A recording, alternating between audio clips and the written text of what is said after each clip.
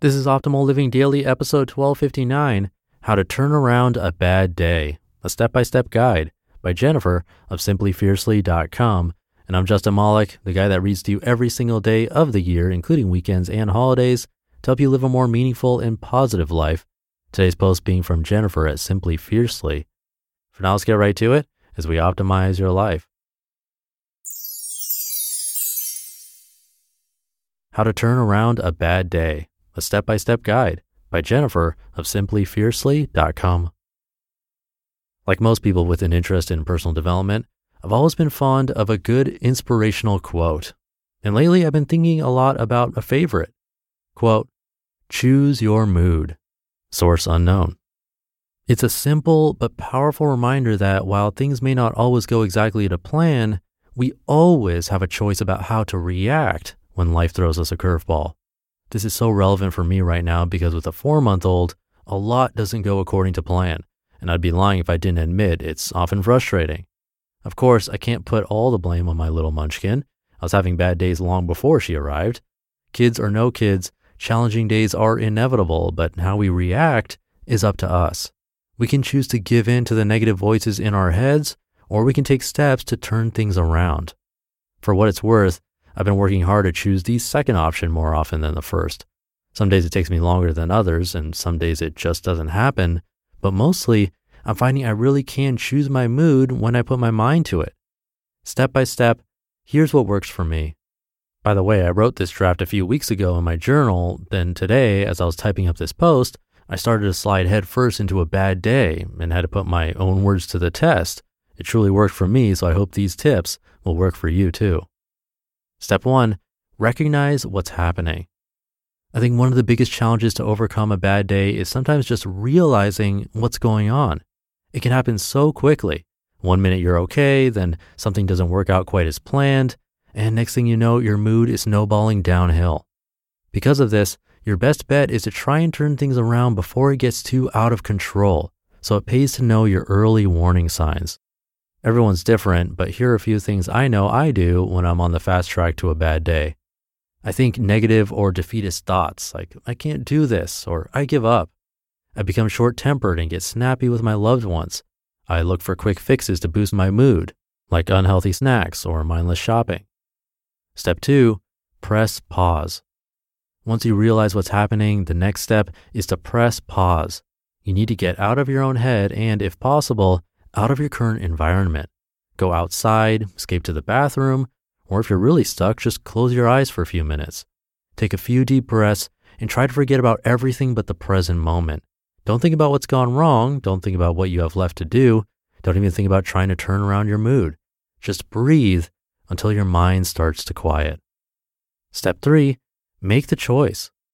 While of course there are unfortunately some truly bad days in all of our lives, the good news is most of the time having a bad day is more of an attitude choice than the result of our circumstances.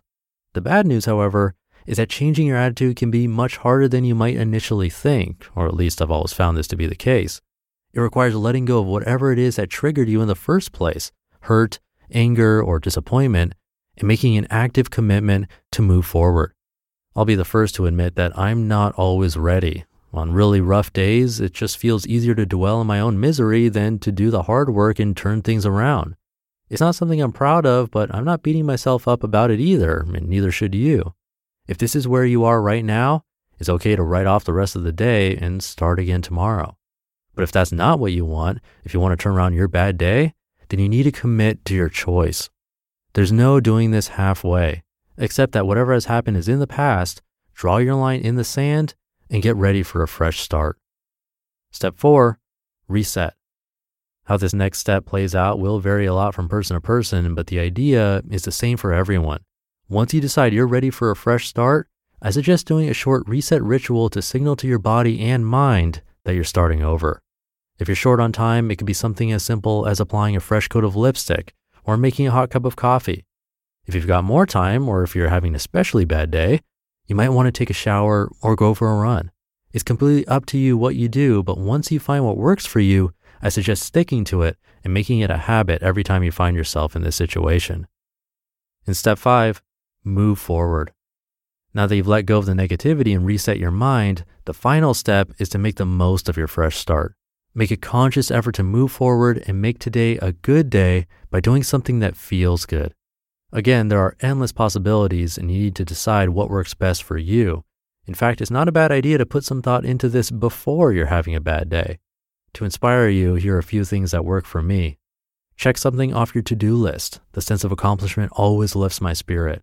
Get moving, like to go for a walk or do yoga. Catch up with a friend or loved one. Cuddles always work for me. Or plan an adventure. Bonus tip, be kind to yourself. On a final note, I've noticed that a lot of my bad days are caused because I'm too hard on myself, usually a mix of unrealistic expectations and perfectionism. I know if I could nip this in the bud, there wouldn't be any need to combat so many bad days, so I'm working on it. It's not easy, and I often need to be reminded, so I thought I'd share the message in case you needed to hear it today too. You just listened to the post titled, How to Turn Around a Bad Day, a Step-by-Step Guide by Jennifer of simplyfiercely.com. One of the best things you can do for your kids is to teach them how to manage money. And this should be started when they're little. And that's why I'm so excited to tell you about the sponsor of today's episode, GoHenry by Acorns, the smart debit card and learning app for kids 6 to 18. GoHenry helps kids learn about all things money. Earning, spending, saving, budgeting, and so much more. You can even track their chores and pay their allowance right in the GoHenry app. And with their GoHenry debit card, they can put their skills to use in the real world. Plus, parents can set spend limits and get real-time notifications whenever their kids use their cards. I seriously wish I had this as a kid. I had to learn about money the hard way as an adult. If my parents had set me up with GoHenry as a kid, learning to adult would have been so much easier. Set your kids up for success and get started today at gohenry.com/old. Terms and conditions apply. Renews from $4.99 per month unless canceled. I'll leave it there for today. Hope you're having a great day. I'll be back for the Friday show tomorrow where your optimal life awaits.